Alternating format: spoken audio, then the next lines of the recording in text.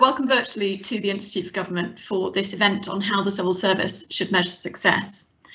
This is the third of today's events on reform of the civil service, and we're extremely grateful to Oracle for supporting today's conference. I'm Gemma Tetlow, Chief Economist at the Institute for Government, and I'm delighted to be joined today by four panellists. We have Professor Ngaire Woods, who's founding Dean of the Blavatnik School of Government, Lord Macpherson, who's former Permanent Secretary to the Treasury, Aaron Maniam is Deputy Secretary for Industry and Information at the Ministry of Communications and Information in Singapore, and finally Simon Parker, who's Director of Strategy for the London Borough of Redbridge. The way we'll run today's events is each panellist will have 5 minutes for opening remarks, then I'll pose some questions to them, and then we'll take some questions from all of you watching this online.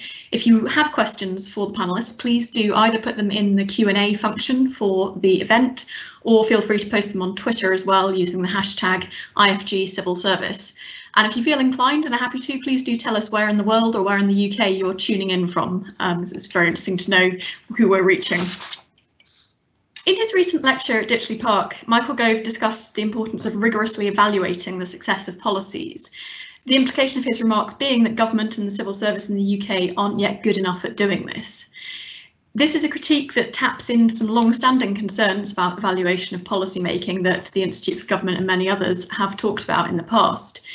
With there having been in the past a concern both that there is a lack of demand from politicians for rigorous evaluation of policies, and also sometimes a lack of supply, either the relevant data isn't captured, policies weren't implemented in a way that was possible to evaluate, or that officials didn't have the skills needed to do those evaluations. But there have been improvements over the last decade, and so today we'd like to discuss, is there still scope to do better? How could the civil service measure performance, both of individuals and programmes? What's the role of the Treasury in doing that, and how can it do it better? And what data does government need to collect and how to use it in order to evaluate policy making individuals? So I'll hand over first to Ngaire to start off our remarks. Good morning, and thank you to the Institute for Government for putting on this event. I agree much with Michael Gove that we need to really think about evaluation in government and accountability and performance. I think it's an excellent challenge to all of us. Put simply, the reason I agree is the way that we evaluate and hold people to account in government almost guarantees that people who are passionate and have purpose and a desire to serve the public join government and rather quickly become risk-averse box tickers, whose last possible resort would be to innovate. Now, why is that the case? Let me give you my punchline and then get to it with some reasoning behind it. What we want in government are people who are willing to take responsibility. And what we need in government is a system, including the role of politicians, that gives people the scope to take responsibility, to innovate, to take risks, to try something new because everything that's already been tried has failed. What does that take?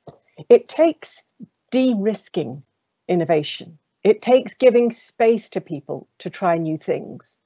And then a politician might say, well, then what's going to prevent some disaster happening? How do we control that process?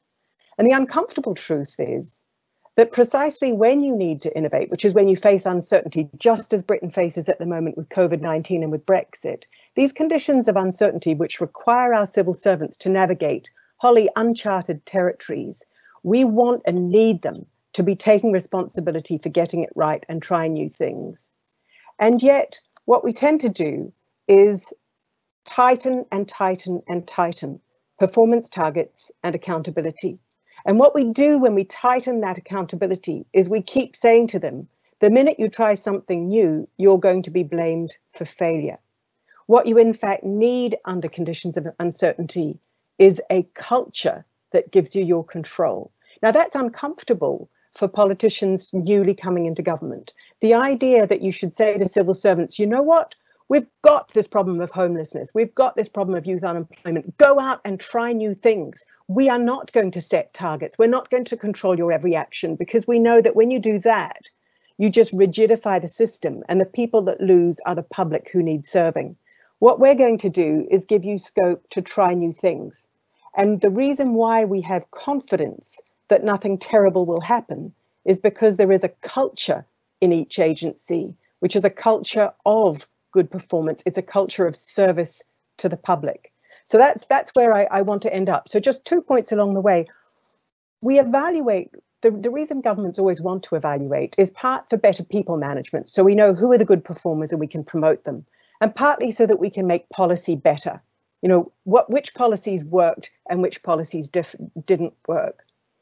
The two problems that beset all kinds of evaluation are first, the idea that if you actually set targets to achieve, to evaluate success, those targets stop being indicators of success the minute you define them as targets. The minute you say to a World Bank official, you will be evaluated on how many loans you give, all you do is get money washing out the door, as happened in the 80s and 90s.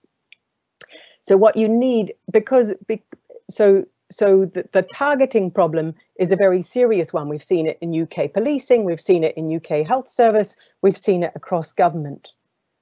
The target problem you can overcome either by really stepping back to think about what kinds of outcomes you want, and that's the work that's being done in the school on government, on outcomes-based commissioning, to really step back and to try to really redefine outcomes in a non-controlling way. Now, what I observe is that when you get governments doing that, they keep trying to get, the minute something goes wrong, which it always will if you're innovating, then government tries to step in and start detailing and detailing and detailing, and you lose that precious responsibility.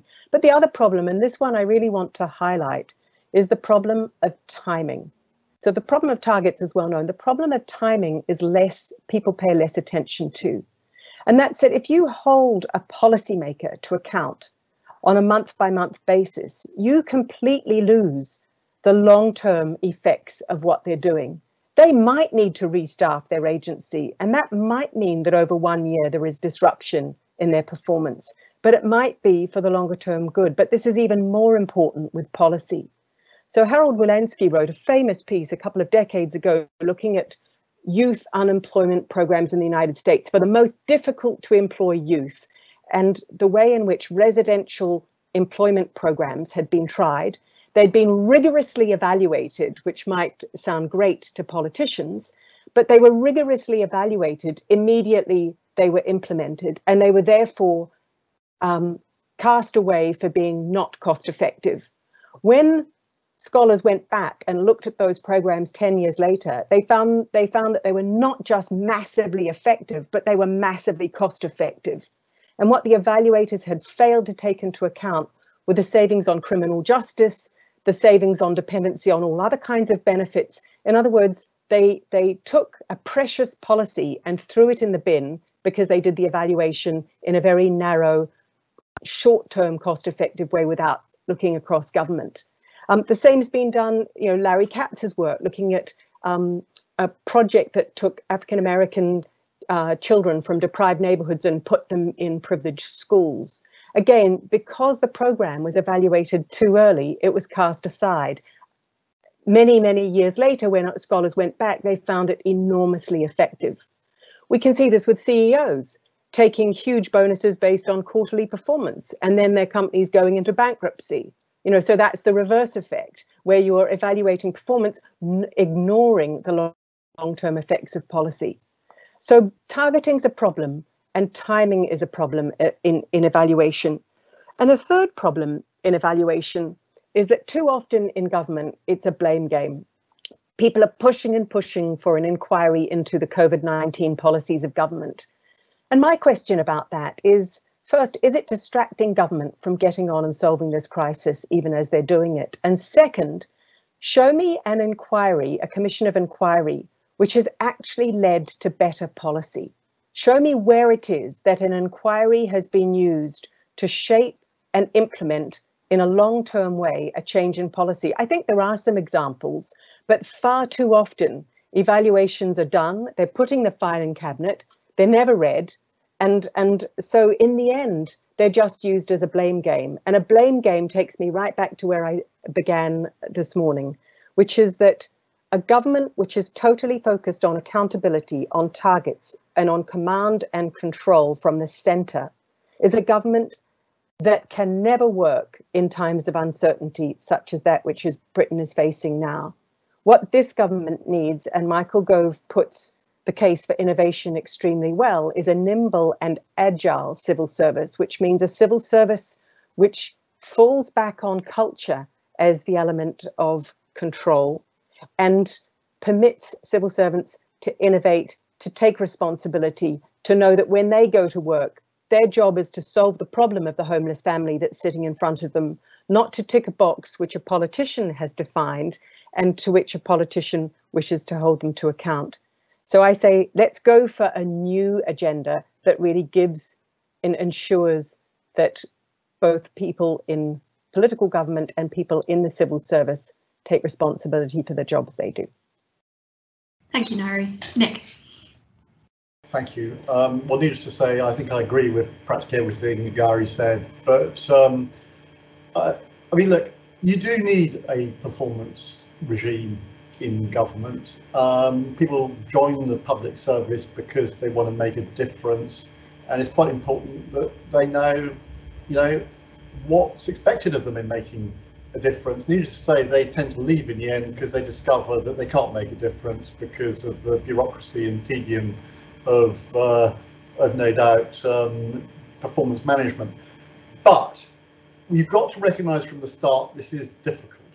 In the private sector, a private firm, rightly or wrongly, can focus on the bottom line, profits, and you can assess, assuming you've got reasonably trustworthy auditors, what progress you're making. The problem in a lot of the public sector is that you have, the reason why public services are not delivered by the market is that there are a multiplicity of objectives. And actually, if you seek to prioritise one, you can put others at risk. So you have to recognise that in when it comes to performance management. I had the good fortune of being involved in performance management across the public sector for 20 years. For 5 years or so, I was running the public services side of the Treasury at the high watermark of Blair Brown public service agreements and so on. I'll come back to that. And then as permanent secretary, I was involved in, I was on the pay committee for permanent secretaries. So for 11 years, every year, I would assess permanent secretary's performance, reflecting extraordinarily long performance plans. And that, so herewith then, a few sort of very brief recommendations. First, I think any individual, and quite frankly, any organisation, needs to have relatively few objectives. Once you get beyond about 6, it just starts becoming an appalling list which no one focuses on. That doesn't mean there aren't things which aren't important, but I think it's important to focus performance management on areas where you really want to raise the bar, make progress, and in a sense, the only people in the end who can set the overarching objectives for government is the Prime Minister, the Centre, the Prime Minister working with the Minister of Finance. And if you have a strong relationship between, using British institutions, Number 10 and the Treasury, and genuine alignment, I think that really helps. You then want to have consistency. Far too often, objectives change, if not quite year by year, maybe week by week, but certainly, very frequently. And it's in the nature of data that it tends to be published with a lag. It takes time to assess it, and it doesn't half help where governments stick to an objective. I mean, I can think of one, which is waiting times at hospitals, which broadly has been an objective of government now for about 15 years, 3-month waiting time. I know you can all argue about, people gaming the system, but at least that is quite embedded and people kind of know what they're trying to achieve. One of my objectives frequently was about, ensuring the government hit its fiscal rules, but whenever there's any danger of the fiscal rules not being met, the government always changed them. And I didn't think that was terribly effective.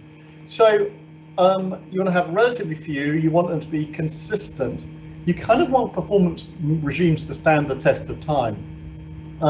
I think by about 2005, the Labour government had hit on quite a good system. It had about 60 priorities, and they were quite clear, and senior officials' objectives were very much informed by those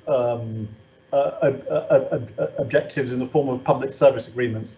The coalition government got in 2010 and destroyed the whole framework at a stroke.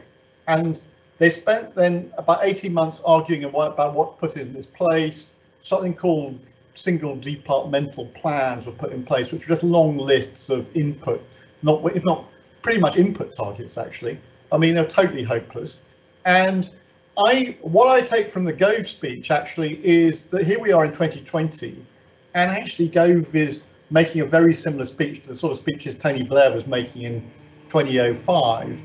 But we've wasted 10 years when actually if we'd stuck with a performance regime, we could have changed the objectives, or, you know, we actually would have had a degree of consistency. My final point is about evaluation, really important. Governments are always very keen on it when they get in year zero.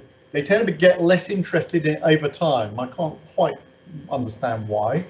And the problem with it is you need to embed it in programs from the beginning. A good example was the Labour government's New Deal in 1998, where actually, you know, a percentage of the program spend was allocated to evaluation. And, you know, you want to do this from the start, embed it in the program, try and have lots of interim reports. Don't wait for the all singing, all dancing report 5 years after the event. It's then far too late. And final point, which is not very popular in Britain, but has been in America and elsewhere, is be prepared to experiment. Have demonstration programs, often with random assignment built in, and get people like the Institute for Government to help design and evaluate them, because you can genuinely learn from that. Anyway, I've spoken too long, so over to you. Thanks, Nick. Aaron, next. Thank you very much, Gemma. And greetings from Singapore, everyone, where it is 8 p.m.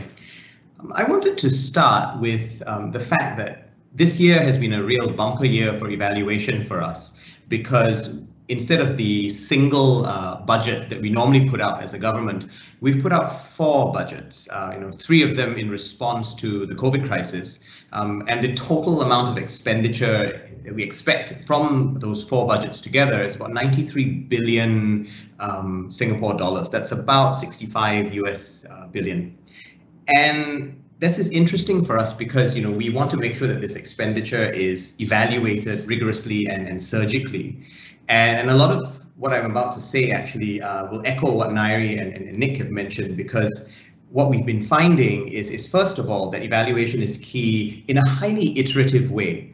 We needed to figure out from the start what sort of data we need to be collecting in order to do the evaluations as rigorously as possible. And we have many teams, you know, monitoring the implementation of these 4 budgets very, very carefully. And I'm on the committee that does some of this work. What's been really interesting is we meet every 2 weeks, and we've been adjusting the data set as we go along. We started out with a set that's broadly stayed stable, but we've kept adding new things because, in as much as Nick mentions, the importance of consistency and that base, what we found is there are always going to be emergent qualities, unintended consequences that we need to also be aware of. And we found that, therefore, we need to make sure that evolutionary emergent quality is well taken care of. The other thing, though, that I've learned from this process of and the implementation of these budgets is that the point Nairi made about how culture is really our best form of control. Because the thing I found is that what we really need to do is get the people right. And if we are evaluating the people correctly, then actually along the way, we will make sure that these more macro outcomes are taken care of. And I wanted to spend a good amount of time, basically because Nairi and Nick, I think, have covered the macro picture. I wanted to talk a little bit about the micro foundations of evaluation. What do we do to evaluate individual people so that we make sure that the system as a whole is getting its outcomes right? And here, the broad framework that we use in the Singapore Public Service is very similar to the idea of the body politic, if you like. The body politic, not just in a macro sense, but in the individual as well. And we think about head qualities, heart qualities, hand qualities, as well as the qualities that are manifested in the legs, right, in the doing. So I'll just say a bit about each of them, because I think each of them presents really interesting categories within which qualitative data is collected on individuals, and very constant evaluation conversations are had between supervisors and their supervisees. Head qualities really include things like analysis and judgment. Do people appreciate the complexity of the issues that they're dealing with? Have they brought out the nuances of things? Do they understand the long-term systemic aims and not just the individual silos of the turf that they guard? Is there a sense of perspective? Do they bring a whole of government view to things rather than just a single bit of turf that they might be more interested in considering? Under heart qualities, we think about things like the ability to influence and inspire, right? Do you do that with your collaborators? Are people thinking about that in terms of their staff? Are they able to collaborate well and effectively across government jurisdictions in easy bailiwicks? Are people developing the teams that they're in? So are they interested not just in the immediate delivery of outcomes, but are they building a system and an overall culture for the long term, right? Wherein institutional knowledge and memory and habits and instincts are actually well imbued. Hand qualities include things like motivation. Is there attention to results? Is there an attention to both the preset results that were agreed upon between supervisor and supervisee, but is there also an openness to emergent results in the sense that I was talking about earlier when I referred to the Budget Implementation Committee? And is there also a motivation for excellence, right? Is there a sense of wanting to stretch people and outcomes so that they deliver to the best of their abilities, not just in terms of standards that are fairly mediocre? And the leg qualities are interesting because they're all about innovation and getting things done, right? Is there a sense of activity? Is there a sense of openness to outcomes and an attention to the impact of those outcomes? Now, what's really interesting, I think, in some of what we do is that whether it's with crisis budgets like the ones I mentioned, or in more peacetime operations, is that we are really interested in the long-term effects. People like me, for instance, move around government. We change our jobs every 3 to 5 years. And there is a danger with that sort of constant rotation that we end up focusing only on short-term outcomes, because actually the long-term collateral damage will not be felt by us. We will have moved on. And one thing that we do here is that for those of us on this program that we call the administrative service, and where we move around in these rotations, it's similar to the UK fast stream program, except that we do it as a long-term career, not just as a finite set of terms. We're actually evaluated not just by our current boss, but by the previous 2 permanent secretaries whom we reported to as well. And what that means is if there are outcomes and evaluative criteria that emerge after we have left, if it is discovered that someone actually delivered really well on results, but did it with collateral damage in terms of staff welfare and overall institutional development, there is still accountability that can be had because the evaluations happen across a fairly long period of time. And I think this is really important because we need to make sure that evaluation work happens in the long term and at the system level, not just at a very local level and in the short term. So I suspect that some of our budget implementation committee work now, with the expenditure of this $93 billion, is going to be happening for a fairly long time. And even as we move through different roles, my successors and the successors of the others on the committee with me will all be thinking about this long term and this sense of global optimization so that we don't just get stuck in the rut of the now. I'll stop there and see what sorts of questions and discussion points come up. Thanks, Gemma. Great, thanks, Aaron. And Simon, over to you. Okay, one of the big challenges of going last is that I'm just going to end up aggressively agreeing with everyone, I think. I wanted to start, when I was thinking about giving this talk, it took me back to a conversation I had about 15 years ago in New Zealand, and I was a lot younger then, and it was the height of Blairite targets and terror. And I sat down with a guy in the New Zealand government who'd implemented this gigantic reform of primary care. I said, right, so how do you know if it works? Tell me about all the targets. Where are all the targets? And he sort of looked at me blankly. I said, well, there must be goals, right? Where's your PSAs? Where's all of that? He said to me, he said, there's only 26 of these things. We just ring them up. And that was really the first time I started to really question what performance management is about and what it's for. Because we tend to see it as a tool of control. I think Nairi made a very strong case on this. We tend to see it as fundamentally, it's a way that people who are higher up in the hierarchy try to control the behavior and actions of people lower down. And again, Nairi did a very good job, I think, of explaining why that's a problem, because you get short-termism, you get risk aversion, and actually you don't usually get the outcomes that you want because people in the system are trying to hit your targets and please you rather than to actually meet the goal. Performance management could be a way to try and establish what works, and obviously we've been trying to do that for a lot of the last decade. My observation on that as a practitioner is that by the time we've worked out what works, it's usually too late to be useful. And the sort of stuff that comes out of the What Works centres, by the time they've evaluated it to a really rigorous level, feels like common sense. So in a way, the data we're getting lags our actual practice a lot of the time. So I guess my plea, which I think fits with what everyone else has said, my plea is that we should do what my mate from New Zealand was trying to do, which is we should use performance and see it as a way to create learning and to help us get things right as we go along. I think that probably is quite a big shift in the way that we think about performance management. We've inherited a set of structures from the new public management, which are very much about upward accountability. But as we move into a much more complex operating environment, I think we have to shift the way that we see accountability. And if you don't believe that the world is becoming more complex, we'll look at the last 3 or 4 months when we've all had to operate in extremely novel territory. So we are entering a much more volatile world, a world where we have to try new things. I think government is starting to develop very effective tools to manage that. A lot of them are imported from the digital world. So I think particularly about agile project management, which says, you know, don't have a big plan, which gets you to done, build a simple thing, test it, iterate it, grow it. I think that's a really exciting way of working. I think design thinking is really important. So let's build policy that actually reflects the behaviours of the people that we're working with. Let's really understand their lives. And then finally, systems thinking is another hugely important tool for my practice anyway, which is telling us that in doing all of that, we can't just focus on our bit of the service. We have to focus on the whole life of the person in front of us and the way that we interface with everyone else. Those tools are really exciting. They're hugely powerful for helping government institutions adapt to a world where we have to learn as we go. But I think they do, again, really complicate performance management, because even if you want to try and impose lots of top-down targets on people working with those tools, I'm not sure it's even possible.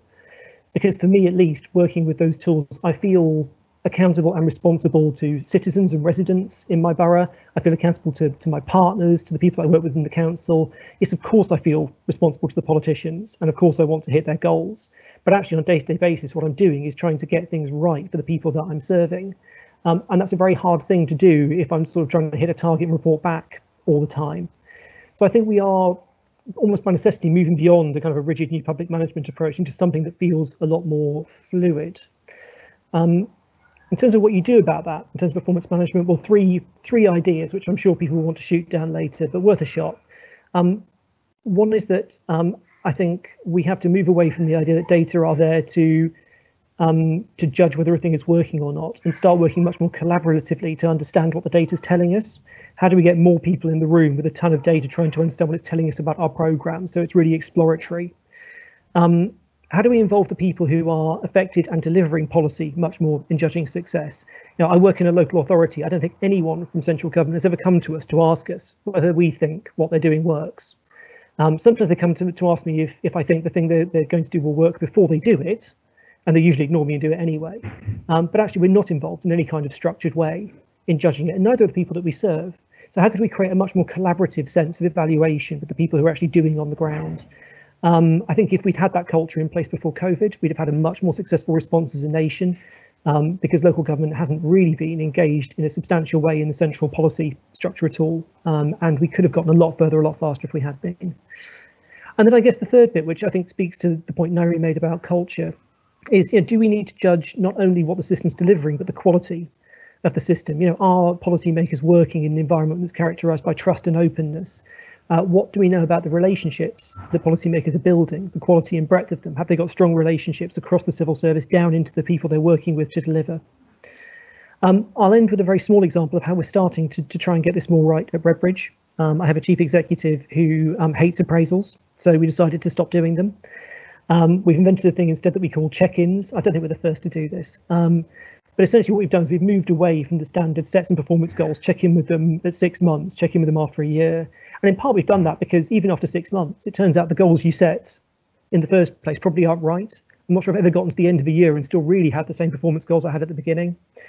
So we do these conversations and we do talk about performance, but it takes about 10 to 15% of the conversation. Much more of what we're doing is talking about values, the support those people need, their well-being and their career aspirations. And what we're trying to do in that, again, to come back to my example from New Zealand, is build a culture that's much less about trying to steer and control, and it's much more about building the capability of people in our organisation to learn and do the right thing without having to constantly try and second guess them from the top. Thanks very much, Simon.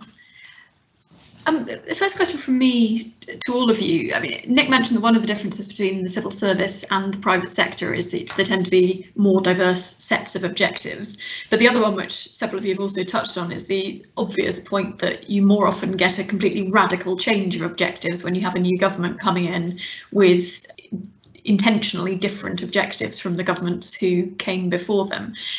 Just how do you, is there a way of squaring this circle of sort of building in longer term evaluation and a desire to pursue sort of good policy making and good behaviour within the civil service with the fact that you perhaps every 5 years get a completely different set of ministers coming in with their own objectives, both about what they're trying to achieve and potentially how they want to achieve that?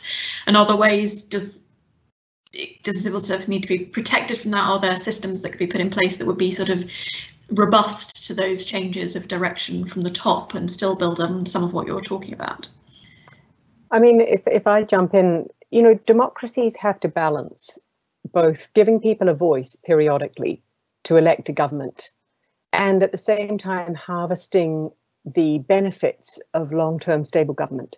So in countries where governments change regularly, and when the government changes, all the senior civil service change, so that's governments in the Americas mostly, where after an election, some 30,000 people change office in Mexico. Those governments in the academic scholarship are quite highly correlated with high levels of both legal and illegal corruption. And that's because the whole civil service becomes a kind of campaign and election machine, because their very job relies on the politicians wanting them to do that job, and therefore, you know, they put all their efforts into ensuring those politicians win the election. And that leaves very little space for the public interest and the long-term interest of government to be served. So you get this correlation between the big, you know, politically appointed civil service of countries and quite high levels of corruption. On the other hand, in countries like Denmark, where very, very few public servants change office with a change in government, you get the benefits of extraordinary stability, which brings knowledge, technocratic expertise. Now, I'm not saying we should be complacent and therefore just have a permanent and unchanging civil service, but it's just to say that every democracy must intelligently balance that need for change and public voice to change their government, and the need for stability in a very complex world where you need strong culture and you need highly expert people to navigate your way through quite difficult policy terrain. Would anyone else like to come in on this one? I think this is really difficult. I think it's important to distinguish different areas of government. I think some areas are far less contested than others. I mean, take the example of revenue collection in Britain. Most governments want revenue raised efficiently and effectively. They might want to do it in different ways, but so it is I would argue it is relatively easy to you know, put in place reasonably sensible performance management objectives and assessment in HMRC, say, than an area which is completely contested and everybody's always rearranging the deck chairs. I can't immediately give you an example, but usually most people always want to reorganise the Department of Health, say, or education. I think it's easier in countries I mean, the Danish example is an interesting one because it's a very cohesive society and it tends to be governed by coalition governments. I mean, they can be of left inclination or right inclination. I think also countries which have federal structures or a strong and legitimate local government. Also, it encourages a rather more consensual approach, which militates against the rearranging deck chairs tendency. Because the problem with British government and with the best will in the world local government, because it doesn't actually raise very much revenue itself, and because people don't care enough about it or relate enough to it, about it, is always going to be kicked around by central government in England. And I think it's a great pity. I think it's wrong, but that's just the way of the world. I've now completely lost track of the point I was trying to make. So I'm going to keep quiet. Thanks very much, Nick. My next question is perhaps more to Simon, Nick and Neri, because it's interesting to hear Aaron's reflections on this from Singapore. You all talked about the need perhaps move away from focusing so much on targets and measuring outcomes in some sense, because of the problems that can engender, and the need therefore to have a sort of culture of good performance within the civil service that drives the right behaviours. And it was very interesting to hear how Singapore has been doing this. From the other three of you, what are your sort of reflections on that? Is that enough?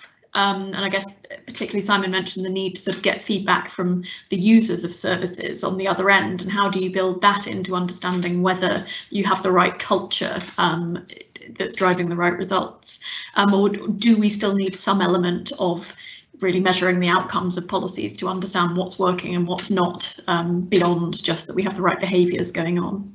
I certainly didn't mean to imply that we shouldn't measure outcomes, because we should. I suppose, you know, what I'm less keen on is measuring lots of the things that we do on the way to the outcomes, because I think actually we have to experiment and find and feel our way towards outcomes. And too much of targetry tries to target things that aren't really outcomes at all. So no, I think outcomes are really, really important, and then exploring the way that you get there. I suppose what I was trying to get at is that I think one of the things that's really powerful about local government is that we have quite short feedback loops. So, you know, if we're doing something that's wrong, we hear about it pretty fast. I think that's also an advantage that countries like New Zealand and perhaps Singapore have as well, that if you're working on a smaller footprint, something goes wrong, your politicians hear about it. I come to dread residents complaining about things on Twitter, because I'll have the leader of the council on the phone in 5 minutes. But I guess the question is, you know, how do you replicate a bit more of that in central government? How do you get those feedback loops working better, so there's a stronger sense of policymakers having that accountability and responsiveness? But equally, how do you do that in a more horizontal way? Yeah, we privilege, for obvious reasons and for good reasons, the horizontal relationship between ministers and civil servants. But actually, if we also prioritised horizontal relationships with other delivery organisations and the vertical relationship down to residents and delivery bodies, I think we find ourselves in a much richer situation, which it would feel to ministers like they had less day-to-day control, but they wouldn't really. They'd be getting more of what they wanted ultimately. I'll jump in then. Yes, I think it's not a question of pitting culture against targets. It's a question of thinking about how you use and generate targets in a way which reinforces the culture that you're trying to build. I was saying before this panel that Singapore bases the performance bonuses of its senior civil service. Part of that performance is what happens to Singapore's GDP. As I understand it, there used to be a component, which is what's happened to the household wealth of the bottom 20% of Singaporeans, which is really interesting when you think about the important role that government plays, including in Britain, in looking after those who are left out or drop through the safety net. So now those kinds of targets are brilliant because they're focusing on the purpose of government, they're focusing on the final goal. It's also about how you set targets. So if your message is, we don't trust you to do your job, so we're going to set you the following target. You're a police officer, we're going to set you the following target and you only get a bonus if you meet this target. The message is, we don't trust you to do your job. So you've already torn up the culture of the agency that you're trying to work with. Whereas if the message is instead, we actually do trust you to do your job. So you tell us what it is that you would observe after a year if you did your job outstandingly well. In other words, you set targets which actually reinforce the intrinsic reason why you do your job. And then you see, you know, it's very interesting to me that when a previous government offered police chiefs performance bonuses, half of police chiefs refused to take them. And why did they refuse? They refused because they didn't want young men on the street saying, you're only arresting me so that you'll make your bonus, so that you make money out. They felt that it was cheapening the reason that they had become police officers in the first instance, which was to serve their community. And it just highlights there is this trade-off. There's a potential crowding out of the intrinsic purpose of public service. Gemma, I just thought I'd jump in on some of this as well, because I think it's a fascinating discussion. I agree, you know, that we can't jettison outcomes entirely. What we are talking about here is that, you know, what we can't have is a simplistic, reductionist, overly rigid application and creation of outcomes. I agree completely with Simon, for instance, that we need to be iterative in our outcome definition and, you know, allow for the fact that they need to evolve, particularly because what we're measuring are never simple technical things, right? They're always complex, adaptive, and highly nuanced things. And that means that the measurement is going to be a challenge. Attribution is a challenge. You know, how do we know that person X contributed to outcome Y and not a combination of person X, A, B, C, D, and E? I think that is a particularly critical thing, and that's partly why, as Nairi mentioned, you know, we focus on macro measures like GDP and pegging at least some of our bonuses to that, but some of it is also an individual performance element. Nairi, I will check for you whether or not we still do, you know, the bottom 20% thing and update you and maybe the whole panel separately, because I'm not sure if we do that or not, but I think it's worth checking. But one thing I think we don't do enough, and we are moving on a journey in this, is we don't do enough 360 feedback. There is a bit of a fear, I think, that sometimes, you know, if we evaluate people based on the views that come from everybody that works with them, right? Subordinates, peers, as well as superiors, there can be a bit of a distortionary effect. And that's about building culture, actually, because when there is a proper culture in place, then there actually can be information that is revelatory that comes out of a 360 process. So we use it currently for developmental reasons, right? People read through their 360 reports, they reflect on what is being said, what is not being said, but we don't use it as a rigid evaluation tool. We don't say that if you score below, you know, X on a particular performance metric on the 360, that you are somehow going to receive a lower performance grade. It's taken as a package, as an overall developmental conversational tool.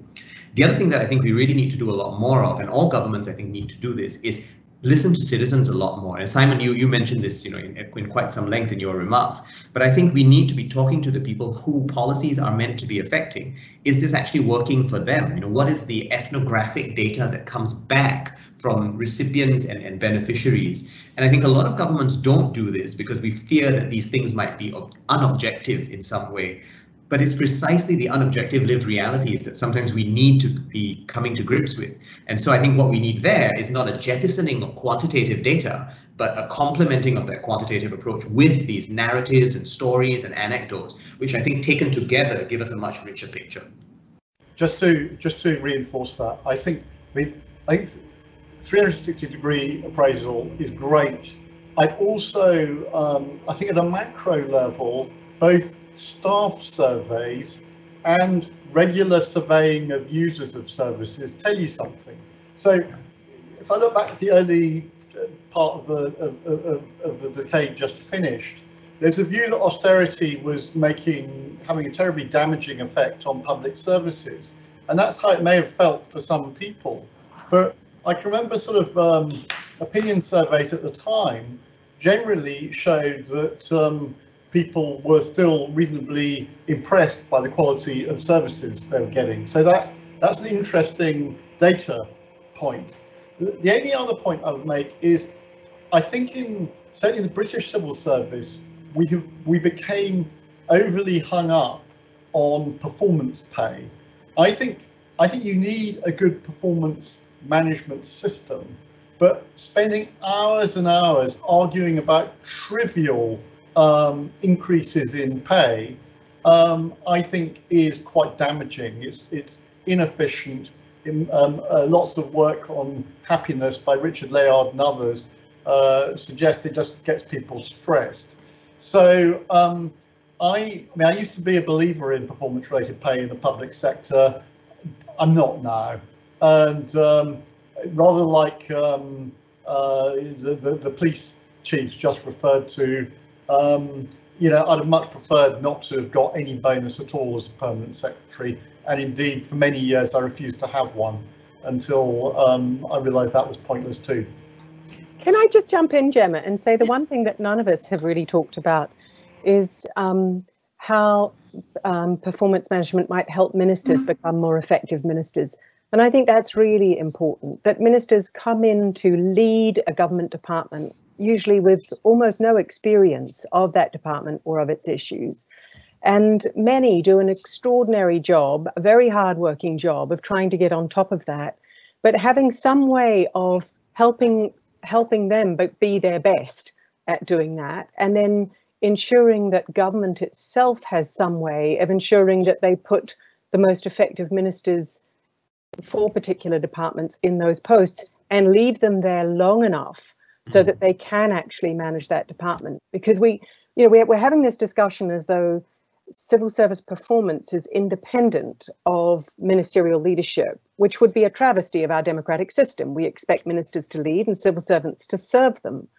And therefore, the consistency and leadership offered by the minister is a very important part of this equation, which I think too often we just skim past. A department that has 3 different ministers in 1 year is going to be very hard pressed to effectively deliver on the political programme of the government.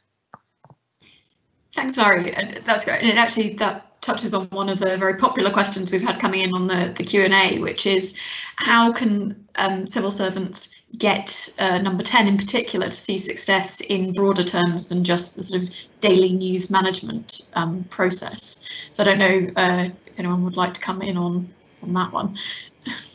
Well, I think this is quite important, and it does tie with Ngari's point about the skills of people occupying ministerial and indeed prime ministerial posts, many of whom have got to where they are, I don't know, by writing amusing articles in The Spectator or whatever.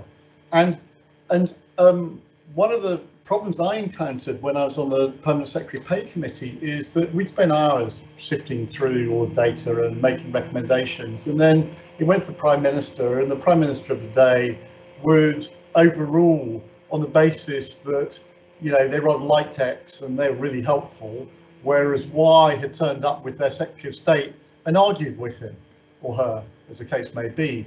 And I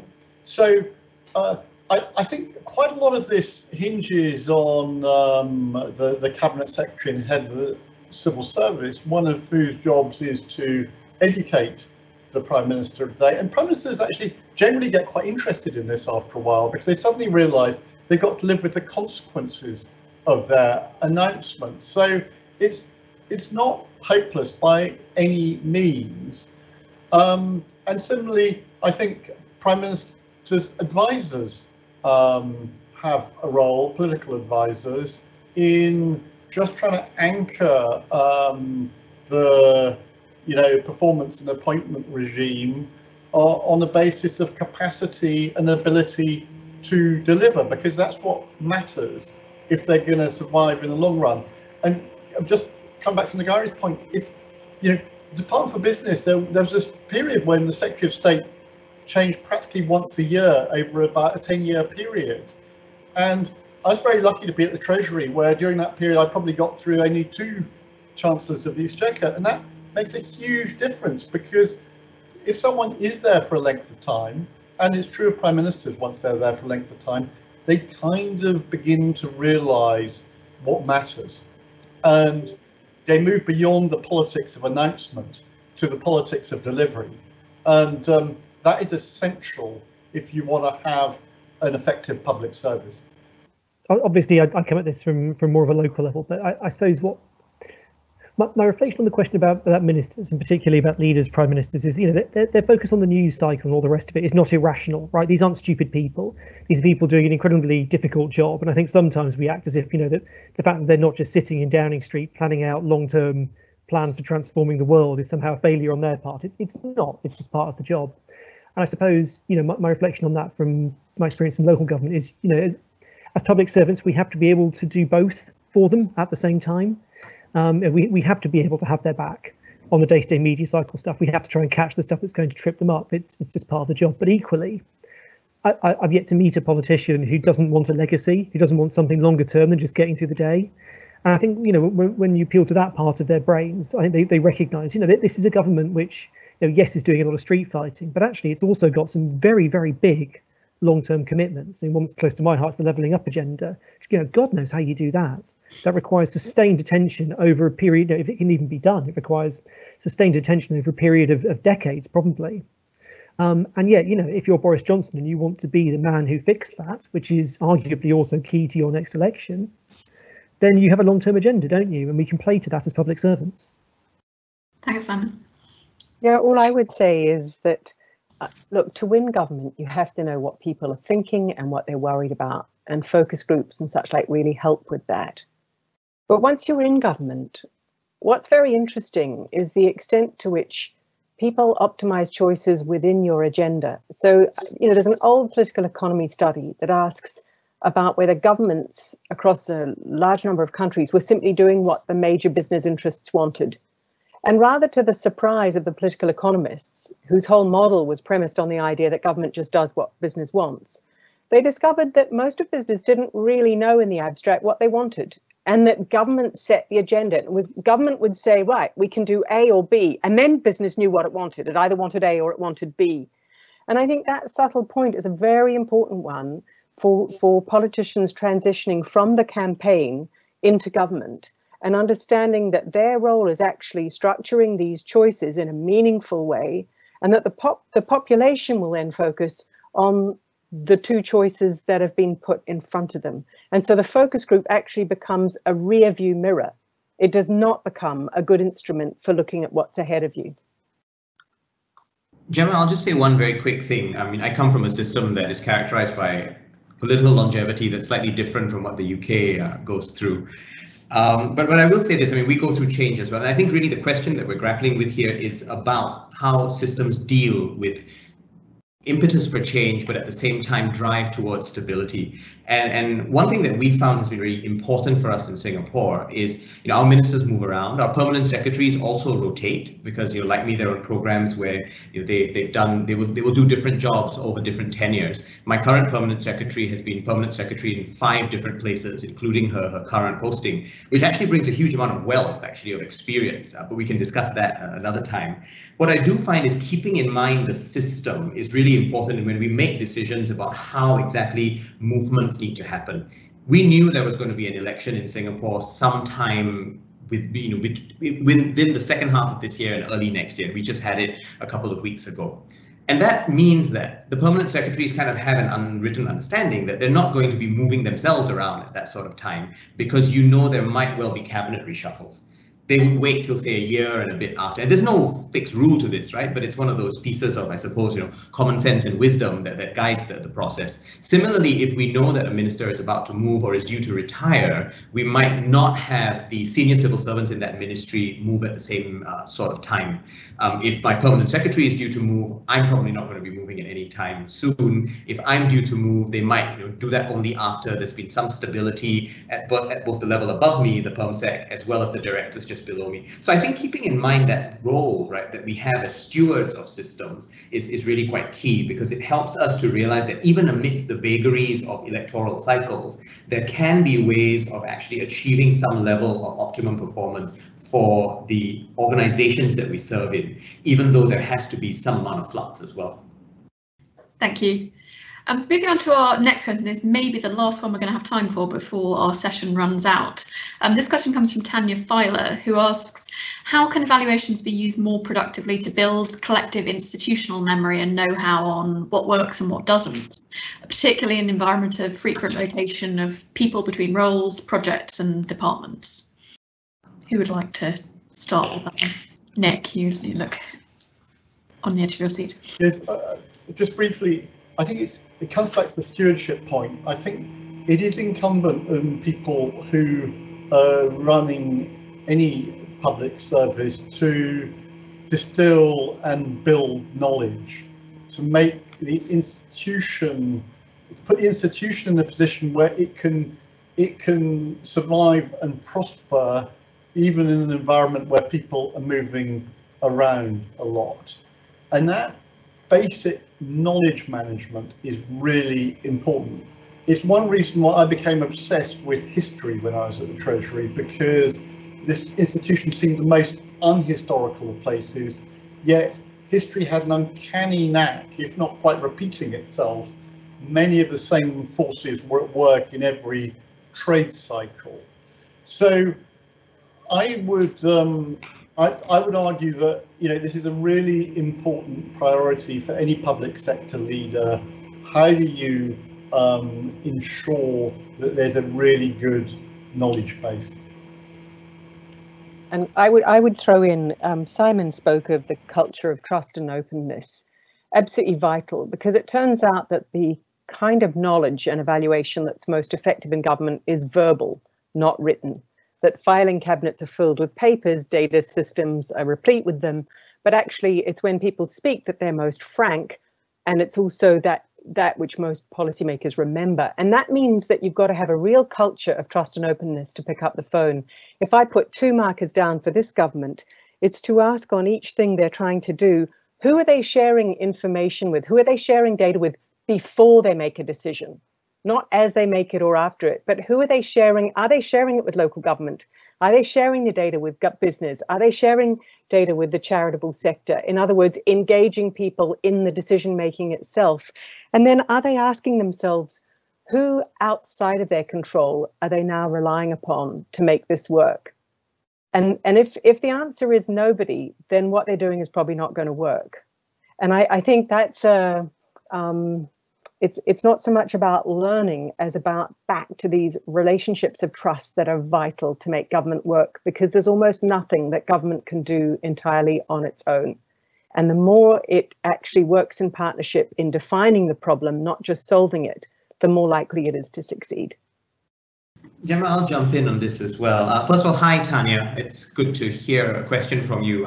We've had many good conversations about digital government before, so thank you for the question. I wanted to answer this in two kind of broad buckets. One is about technology, which is where Tanya and I have actually had many conversations before, because I think we do have far better technological capacity these days to deal with the institutional memory and data problem than we used to.